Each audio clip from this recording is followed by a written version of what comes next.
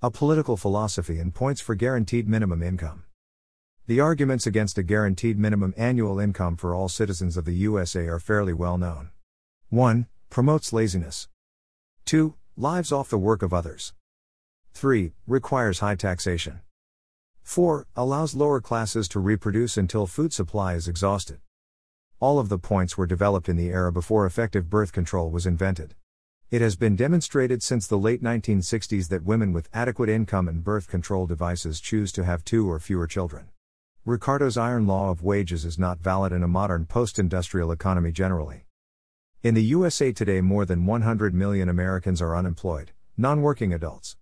50% of the populace is already receiving some sort of federal payment, even if just food stamps. Much of the banking sector and corporate world was sustained with zero-interest loans from the Federal Reserve. Much of what I suggest in the following actually already exists in a grossly imperfect, unbalanced form. Rectification of ways and means to govern responsive to manifest political, environmental and social challenges is the point of the following ideas. With a full planetary population living in an ecosphere believed by the cognoscenti to be able to sustain just 2 billion souls at the present level of resource use, and the population being presently north of 7 billion people, leadership in finding new ways to adapt free enterprise and its genius for invention to the real social criterion is needed. New political philosophy products ought to provide practical ways to adapt free enterprise and democracy to optimize democratic values within the given condition of the ecosphere and demographic facts. This paper is intended to sketch some ways to change from the present global system, led by the United States and Wall Street, moving inertially as evolving corporatist plutonomy with de facto imperialism wherein free enterprise is reduced by overpowerful corporate and government suppression while democracy is suborned to the power of wealth. That system probably leads to quasi-imperialism with the slavery of royal leadership regardless of the titles they bear, i.e. Politburo of the Communist Party, King of France, CEO of Syndicate Soft. It could lead to mass oppression and possible extirpation of the human race. There is a choice between human and inhuman forms of government, the latter perhaps preferable for a generation of pseudo-scientific atheists stimulated by Skinnerianism. With a guaranteed minimum income, citizens are relieved from the excess leverage of the market on labor. The blind pursuit of money leads to much intrasocial corruption in relationships. Values promoted simply to get money may and have corrupt better social investments in upgrading physical infrastructure, recovering lost environment and so forth. With a guaranteed minimum income, citizens would have comparable level of sustenance to that they might produce for themselves in a natural environment as hunter-gatherers or farmers without being trod upon by social aggressors plundering for power. Citizens would also have less spinelessness when it comes to making moral choices between good economic environmental values and bad, where the bad pays more, or is even the only source of money for the poor or working class. Citizens would also have less compelling cause to exploit the environment themselves to wrest a living from it. Examples might be taking of valuable furs, cutting down wild forests, building tract homes and valuable wild and farmland, driving polluting automobiles because everyone else seems to be. With a guaranteed minimum income and a sober awareness of the need for secure boundaries socially in regard to nature, it would be desirable to vet free enterprise projects before they get started. Regulations for conforming to optimal resource use with low impact and entropy would exist as business owning laws any new business would need to conform to. Business with fewer than 30 employees would be basically free to go ahead, yet business with more, up to a cap of 5,000 employees, would have to pass a popular vote, perhaps with business juries, reviewing the value to society of the new business on environmental and production value criteria, before passing into law. It would be useful to limit the size of corporations regarding employee numbers in order to promote efficiency. Corporations with greater efficiency would return greater profit to shareholders and society. Corporations would as well remain more competitive and unable to accumulate too much economic and political dominance such that it would corrupt the democracy with its influence.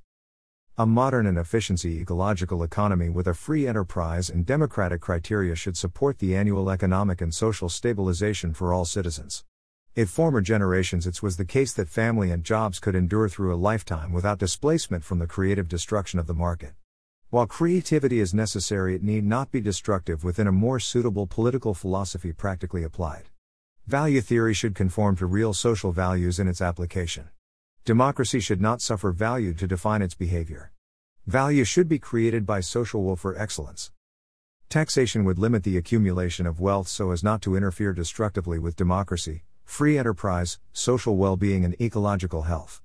The most wealthy could earn no more than 300 times that of the poor, average, at the minimum income. Social values and material production should promote a more compassionate ecospheric Spartan society with Christian spiritual values unburdened by theocracy, with excess wealth being neither necessary for raising a family, inventing or producing new materials, etc. In fact, social designs of physical structures for living, health, security and privacy should be postmodern minimalist with a modicum of ecospheric hedonistic enjoyment of the natural ecosphere, as it is given by God in the universe and is good. Inventors would receive exclusive patents for just 5 years and thereafter 10% royalties from anyone producing their works for the market. That benefit would be for life and for the life of their first generation ere then pass. Society needs to be able to generically reproduce valuable new technology and business methods, keep a profit motive, and advance society even as the ecosphere is restored to health and brought to new, barren worlds. When the wealth of inventors surpasses the 300 times individual capital cap, the excess income is also diverted to government that must itself neither go in debt or keep much capital excess. The government would provide capital excess for loans for individual development and health, explore and colonize space, provide for public education even if that is through private schools. Rationing mass per citizen for human fabrication in the distant future. February 6, 2014. Human society, without achieving a critical level of creative, adaptive thought, may evolve toward maximum exploitation of available mass, converting it to a high-entropy format, depleting environmental sustainability or even the existence of a given planetary body clumped together under the influence of gravity. Thus one may anticipate distant future political efforts to counteract the noted characteristic of purely egoistic use of mass without consideration of the concatenating social effects. Human society evolving like bacteria, in a petri dish, consume all available food or mass available to process it, adding entropy in order to provide comfort, prestige and so forth. Yet unlike uncreative bacteria, human society and numerous individuals have bursts of creative, inventive thought, thus they are capable of consuming and adding entropy to mass at a far higher rate than that of bacteria. Not simply consuming food and reproducing more of their own kind to deplete resources, human beings convert orderly environmental mass into vast tonnage per person of luxurious dwelling, automobile and so forth, accelerating the irreversible conversion of mass with low entropy into mass with high entropy. One might consider that human beings in an unregulated social environment might eventually be conformed by external forces in the processed environment into a maximum density format, such as crystal structures determined by a coefficient of technological capacity, minimal spacing and remaining resources. The alternative to that might be species depletion by elites to provide liberal time for existence of the remnant former minority, with quantitative easing of the resource tension via controversial means, if they were debated, such as holocausts. In times of resource tension, extreme measures historically arise.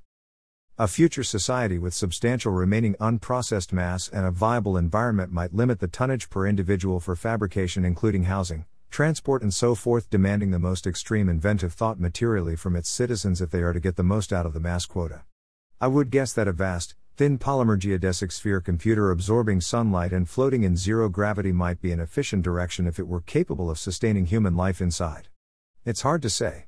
Yet it is interesting to thinking about what sort of physical social environment would develop if forethought and intelligence were required of builders rather than mass-producing housing tracts with low creative thought involved, as if they were farming for themselves, adding so much non-ecospherically sustainable structure at unreasonable rates of interest.